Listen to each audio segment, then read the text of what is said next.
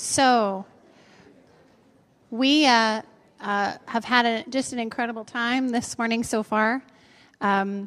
We do have a loose schedule that we try and stick to where we get Gordie on by a certain period of time.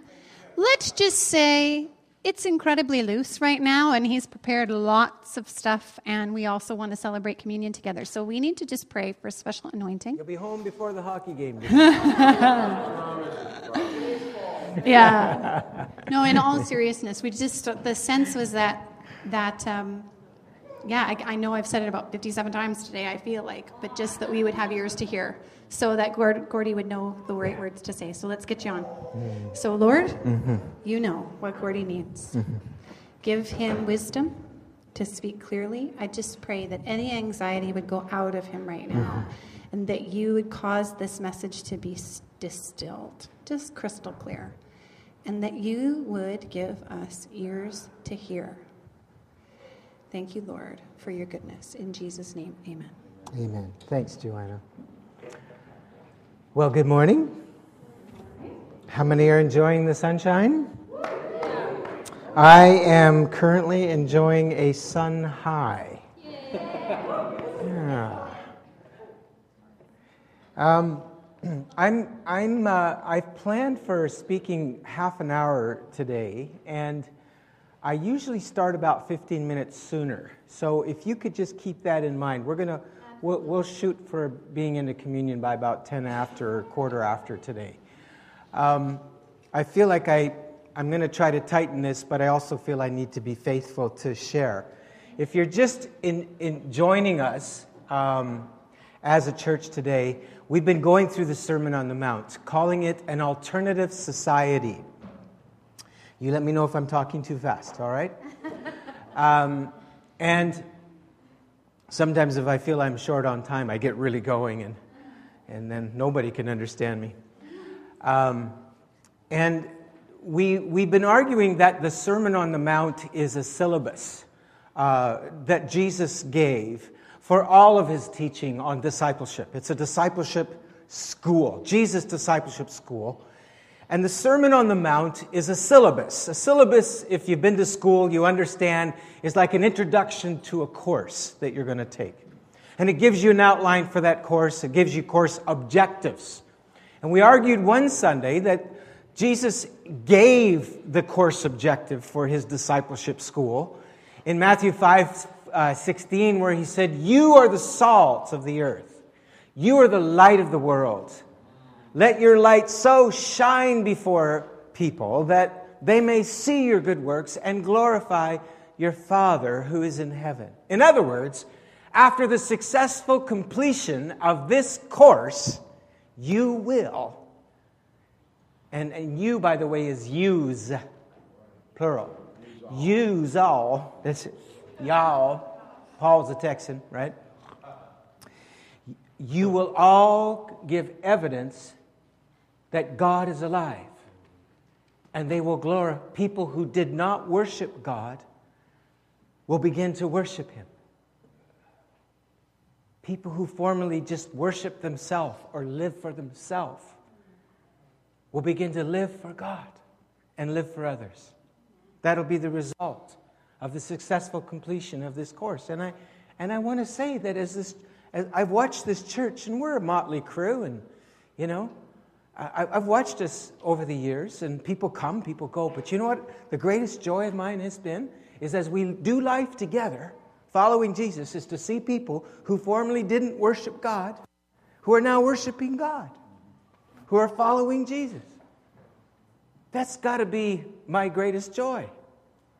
Jesus said that's the greatest joy of heaven, isn't it?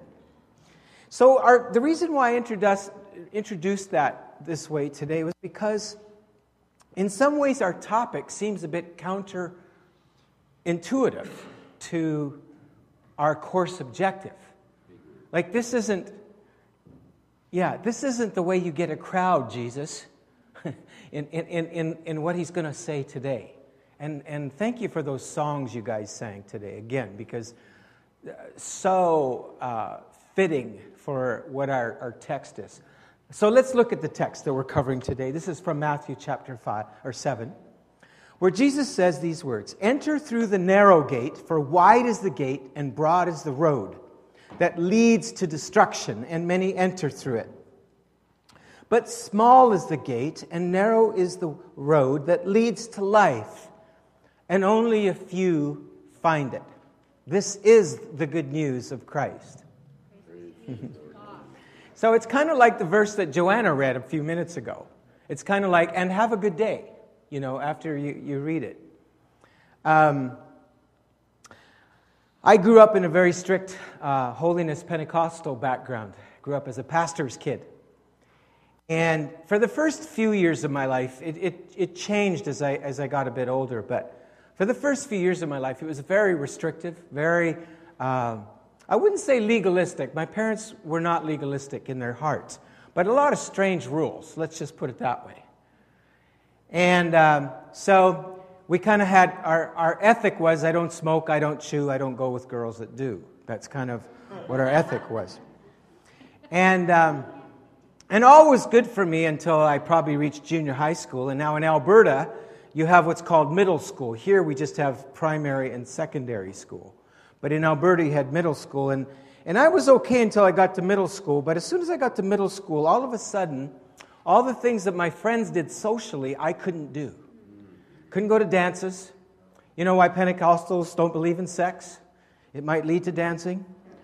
And you can put Methodist or Mennonite or whatever you want in that. And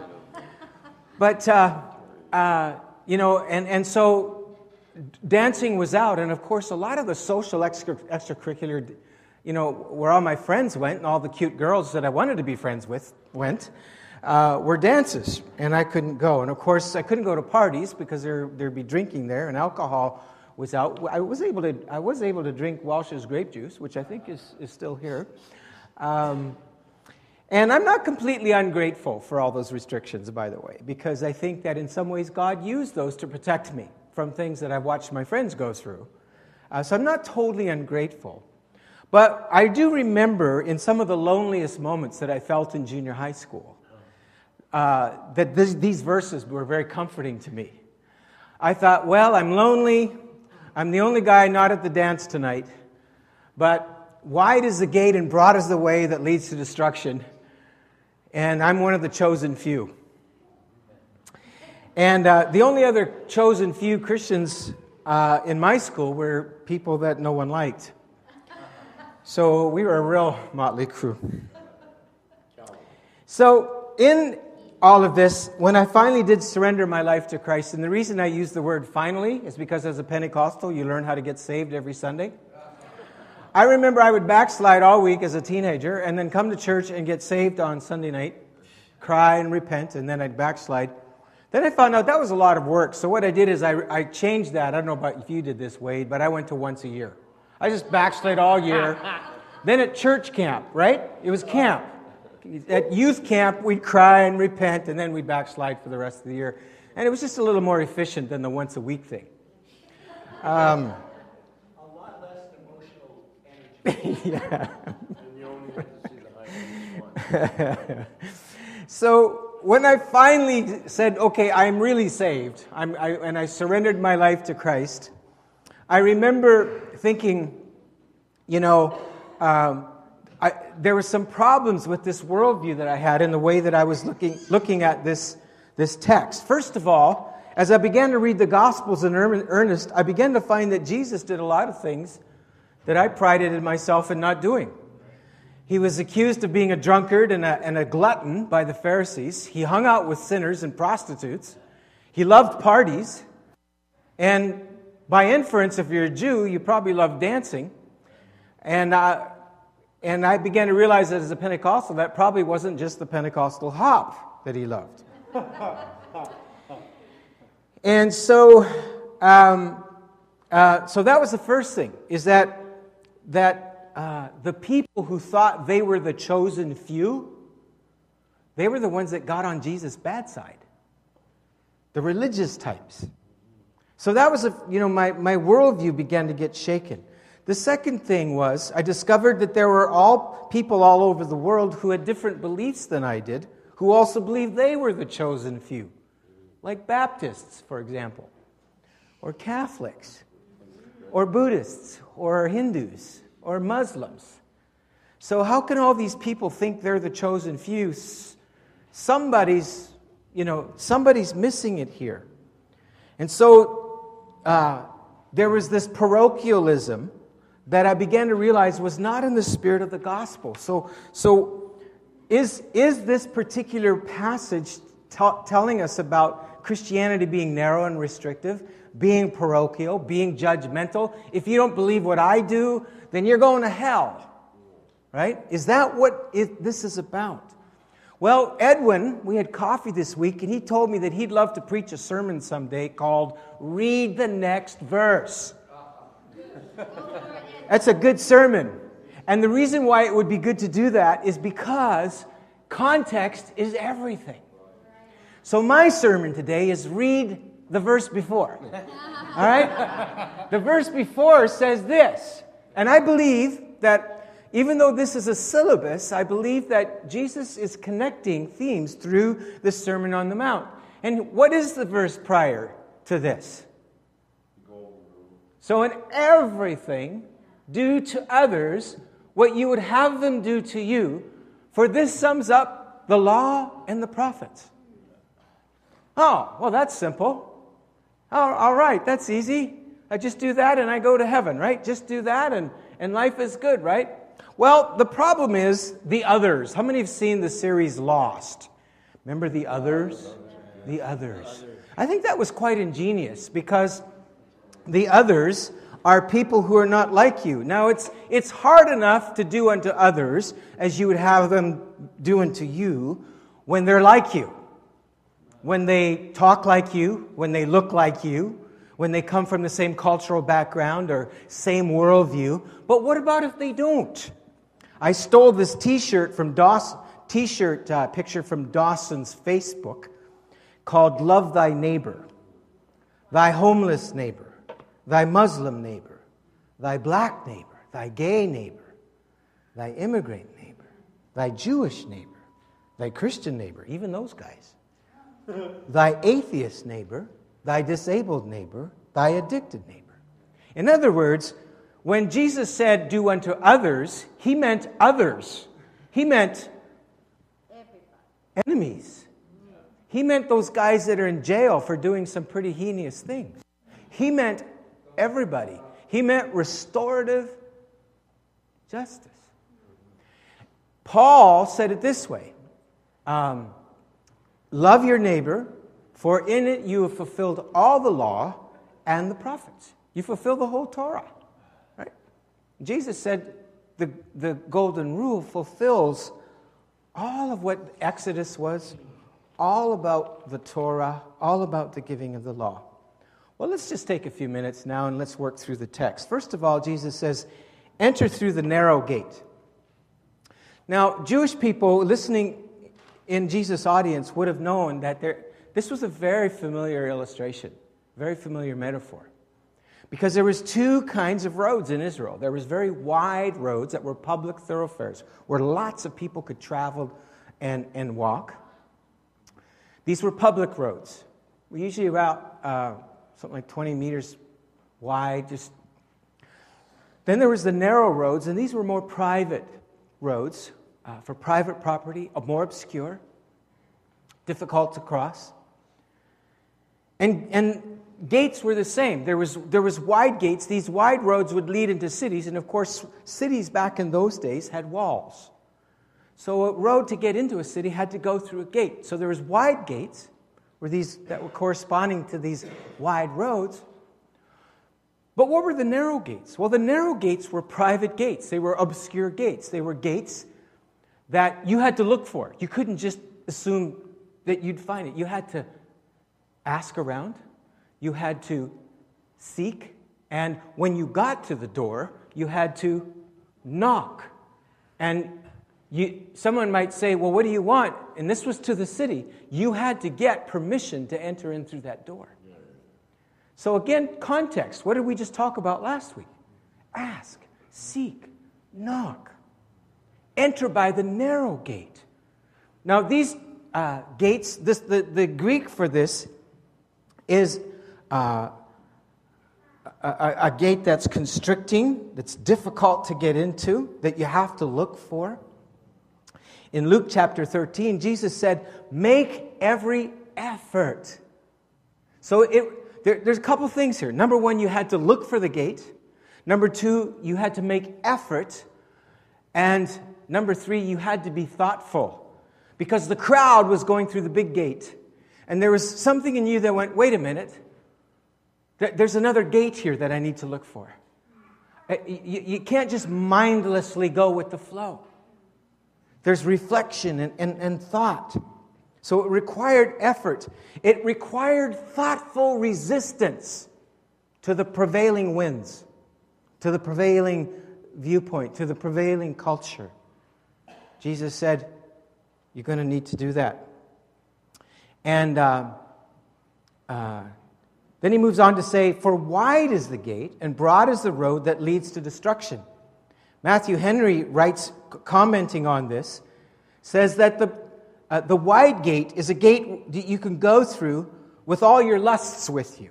It gives no check to your appetites, to your passions. You may walk in the way of your heart and the sight of your eyes, and there are no inhibitions or restrictions. Whereas when you came to that narrow gate, if you had baggage, you had to take it off. Often you had to bend over, crawl through it. Yeah. It was constricting, confining, and it required effort.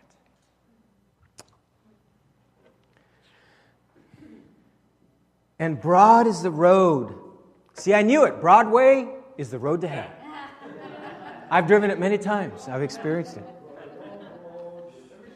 Thanks, Paul. Yeah, every city does have a Broadway. That's true, isn't it? I sent around a video to our leadership team this week that somebody had sent on to me from our national gathering a couple of weeks ago. And it's a 15-minute video on the spirituality of Vancouver. And one girl was interviewed. They were talking about the secularism of our city and the fact that God really isn't kind of foremost in the mindset of our city. And one girl said, well, it's just kind of free. It's kind of takes the burden off. That there's nobody that I'm accountable to. That I can just kind of be free to be who I am and do what I want and not worry about ever having an accountability. And there's that kind of lack of confinement that comes with this broad road. Now, I'm going to argue that if the interpretive key is do unto others as you would have them do unto you, if it is indeed about community, I'm going to argue that the broad road is the road where there's lots of space where if you don't like somebody, you have the luxury of excluding them from your universe. There's enough room that if we don't get along, I'll just exclude you from my life. I don't have to forgive you. I don't have to work on reconciliation. I don't have to worry about loving someone that is other than me, different than me, being a neighbor to them. C.S. Lewis, in his book, The Great Divorce, describes hell like this. Hell is this, it's remarkably graphic. He describes hell as almost the opposite of heaven, where heaven is everybody's thick and they're made out of solid substance. But when you get into hell, they become more and more thin and more loose and less real. And it's because it's like this city that I won't name on the prairies, that every time they run out of room, they just go farther out and farther out and farther out. And now their infrastructure is starting to implode. I'm not kidding. Their infrastructure is starting to implode because they didn't think about how far out they're going to just go. We'll just annex more space. Let's annex the Rockies. Hallelujah. I'm not giving anything away here. Now, he said that hell is, someone would build their house and then they wouldn't get along with somebody. They said, no problem. I'll just move a few miles away. And he said hell was like this incredibly expansive city where you just go and go, go, go. It's interesting in the New Jerusalem, it says that these are the boundaries. There's this 4-square city. There's boundaries. And only 12 foundations. Yeah. Only 12. Only 12. That's right. Limitations. That's right. That's right. So hell is where we annex more space to get away from others. Give me my space, we say. There's lots of room for everybody. Leave me alone. Jesus said, I go to prepare a place for you. In my Father's house are many rooms. So Jesus says, many enter through that gate. In other words, the default, the word enter, by the way, if I can show you this, see that word enter? Is the same word as enter at the beginning of the verse, but it's the same verb. My little Greek course last fall is helping me here. It's active voice in the first part, enter through the gate, but guess what the voice is for that? It's middle and passive voice. What does that mean? First of all, it's done to you, but you're still complicit. It's kind of like default. If you don't choose for Christ, you make a choice. But it's a default choice. Right? So middle and passive voice. So Kathleen and I, a few years ago, drove to Niagara Falls from Toronto with our daughter. Our daughter Danielle was just graduating from high school. It's kind of a graduation present. We all went after a national gathering in Ontario. And when we came to Niagara Falls, it's just the grandeur, the power is unbelievable.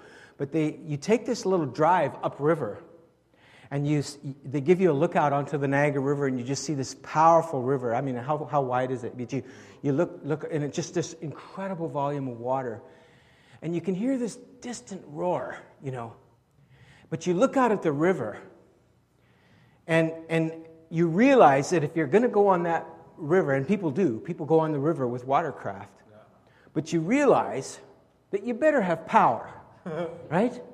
It's not sailboat river, it's not rowing river, you better have power. And I think if Jesus had that analogy today, he would have used it, because when you get on the river, the default is you're going that way.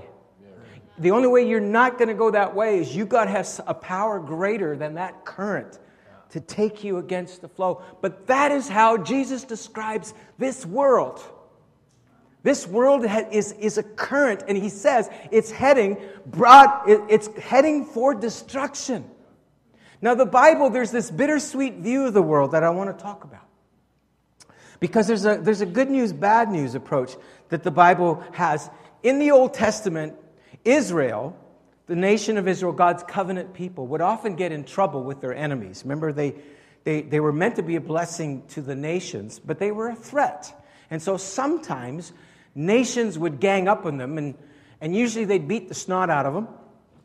And so the nations would get together surrounding Israel, and they would say, we've got to get a confederacy here together. There's the only way that we're going to win this. And so you read different times of these wars in the Old Testament, which I take completely as allegorical now. We're fighting a different war on a spiritual plane, and we overcome evil with good and love our neighbor, and that's how we fight our battles now. Jesus came to show us that we still fight, but we fight a different way. We fight with love and sacrifice and giving and loving our enemies, so that we don't have enemies anymore, but they become our friends, right? So, but it's good allegory for helping us understand where we are today. And it's like there was this confederacy that would gang up in Israel. Different nations would gather. And there's a confederacy that is here to defeat you and me. And this confederacy is composed of three entities that are ganging up on you and I to defeat us, to rob us of the life that God has for us. And the first enemy that Scripture describes is the world. And it can be confusing because the world is not bad in itself. God loves the world. It says in John 3:16. The world was created by God and it's good.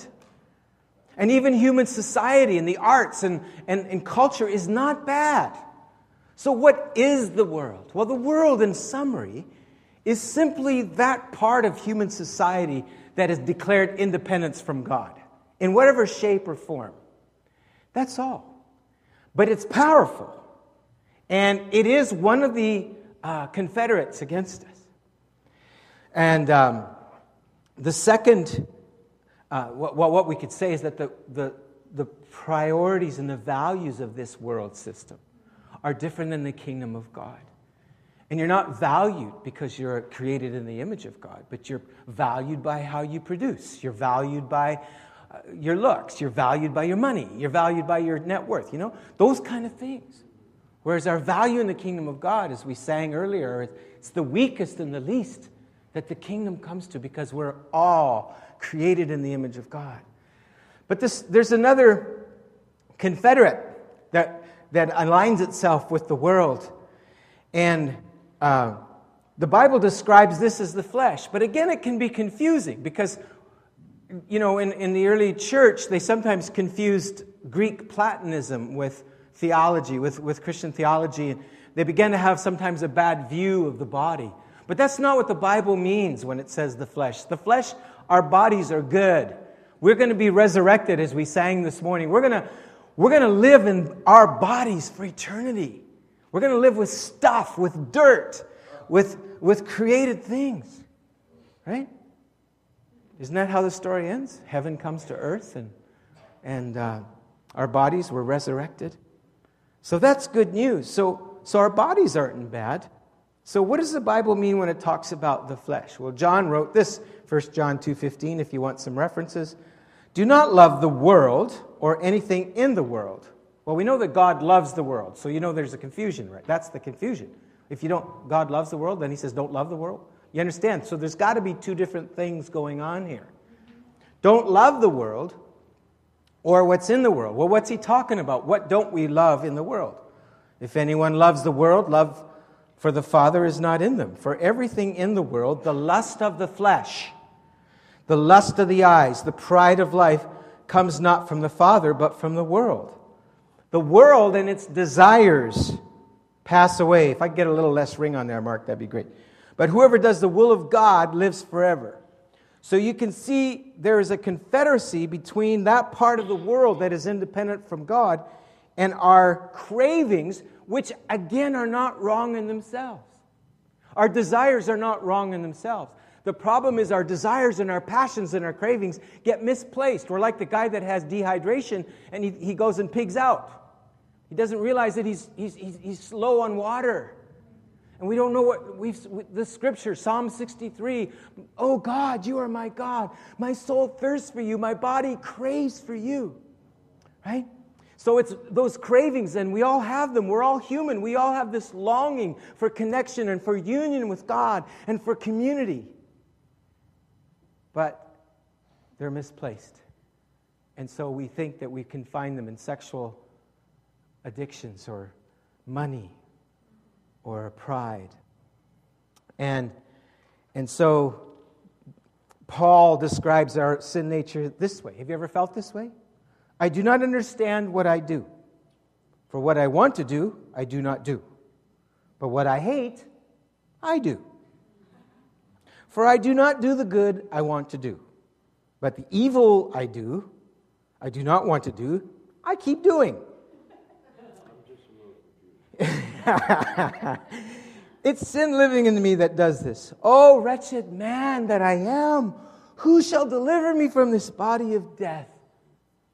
Thanks be to God who delivers me through Jesus Christ our Lord. I need that motorboat. I need that powerboat. I need that resurrection life. You got one? Thanks, Kenny. Let's go for a ride. So interesting, eh? No formulas here, no disciplines, but a person is the way against the flow. And then finally, the last is this guy called the devil. And Paul describes it this in Ephesians 2. He says, as for you, you were dead in your transgressions and sins, in which you used to live when you followed the ways of this world. See, there's the world. There's the first one. And of the ruler of the kingdom of the air. So the world and the ruler of the kingdom of the air are confederated together.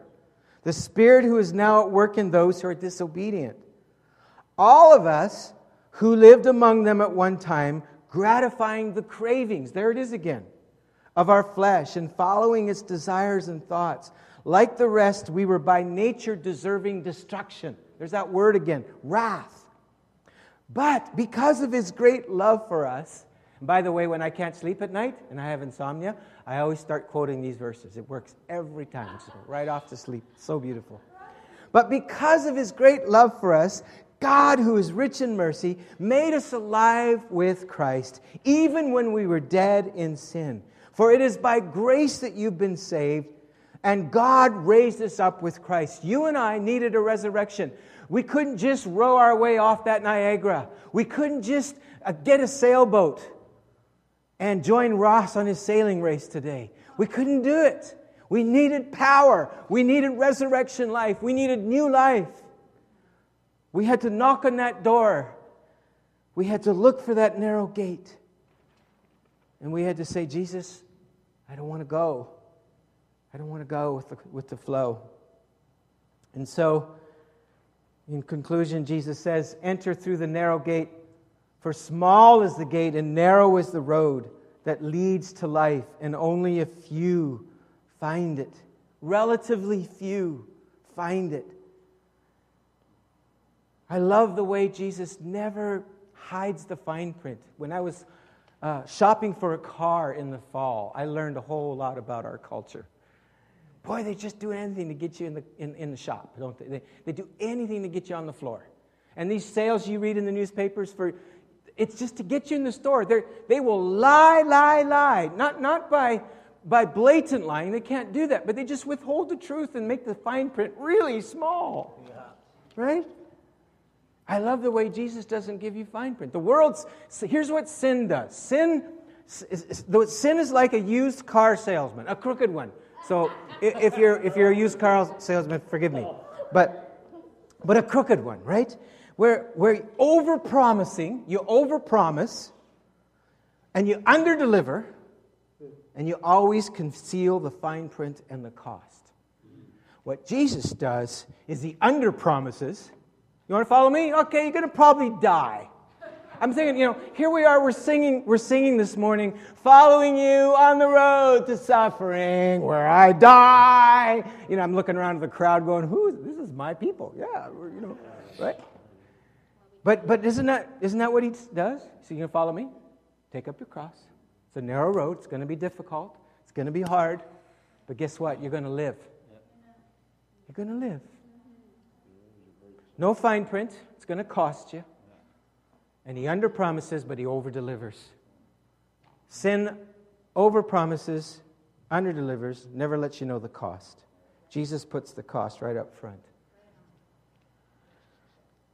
So what's the good news? That the gate is open. You see, when Adam and Eve sinned in the garden, God put some cherubim, these are angelic beings, at the door of the Garden of Eden that guarded the tree of life. Because now that they were in sin, if they ate that tree of life, they would have been hardened in their sin for eternity. God said their mortality is going to be the way of salvation. Keep them from eternal life. Until the seed of the woman came, and he bruised the serpent's head. And he cried out from the cross, as Jesus died on the cross, he cried out, "It is finished." And when he cried that out, an unseen hand came down and took the veil of the temple that separated the people from God, and he tore that veil. That separated Jew from Gentile. He tore that veil. That separated poor from rich, young from old. That all the cultural divisions of our time, he pulled that veil, and it was ripped in half. And the gate was open for a time. It's open for a time. Just like that text that Joanna read. Another year, another season. This life is not a game. It's not a dry run. We have time. We have time to enter the gate, to go the narrow road, and to find life. And that's Christ's invitation to us today. So God has gone to measurable lengths to open the gate of life for us. And he urges us, counter to our natural inclinations and the assumptions of the world, to proactively enter into life that he has provided for us. God says, what is the point of resistance for you? When you get on that Niagara, what's the point of resistance? Where do you have to thoughtfully resist your own inclinations, your own sin nature, what the world is telling you to follow Christ and to enter life? What is that point? When you come to receive communion today, ask the Lord to give you that power boat of His Spirit. Maybe get somebody to pray for you. And as you receive the body and the blood of Christ today, get on your knees and crawl through that narrow, restrictive gate of humility and repentance. Because that's the way to life. That's the way to life. Denzel Washington was up for a nomination for Best Actor in the movie Flight. It's a bit raw, I'll warn you at the beginning, but he's this high-flying pilot who's just got the world by the tail. I mean, he's got it all. He's got any woman he wants. He's living the life. He's got the money, but he's in denial about his alcoholism. And I love, and it's going to be a spoiler, so if you're going to watch it, plug your ears. But I love the way that this man, who through a whole story, is in this delusion and in this bondage. But all of a sudden there's this scene where he says, my name is, I forget what his name was, the character was, but he says, my name is, and I'm an alcoholic. And as the camera backs up, you see him sitting in a prison cell with a group of other inmates. And over the next couple of minutes, you realize that this man has never been more free in his whole life. We lie to ourselves. We're such good liars. And you know who I'm the best liar to? Me. I fool myself. That's why I need my brother. I need 180 degree. I only have 180 degree vision. I need 360 degree vision. I need sisters and brothers that I can be honest with and accountable to and have them call me on stuff. We need each other. That's the way. That's the narrow gate. That's the narrow road. It's restrictive and sometimes challenging and sometimes threatening to our pride, our independence, and our sin nature. But it's the way to life. So for communion, what is the point of resistance for me today? Not just where the enemy's resisting you, but where you're needing to resist the powers. I'm just going to invite our servers, if they could come and prepare. We have a non-wheat option for those who cannot have wheat in their diet. And we serve by intinction. In other words, by intinction, we mean you take a piece of the bread and you dip it in the cup. And we're going to partake of communion today. And if you're here and this is new to you and you're not sure what it's all about, it's simply an expression of our faith that Jesus Christ has opened the gate. And it's our response. It's one of the ways that He said we can respond. We can make every effort. But He says it's there. You have to come. You have to come. Some movements in churches say that you cannot do this unless you've first been baptized in water and repented of your sin.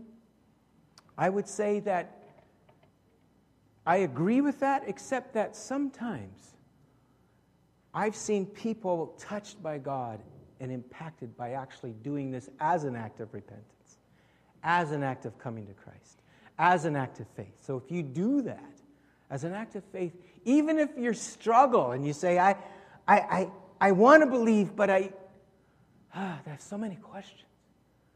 I think that Christ meets you at your point of honesty. He loves honesty. He loves that.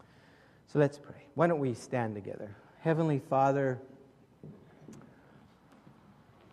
Lord, I just,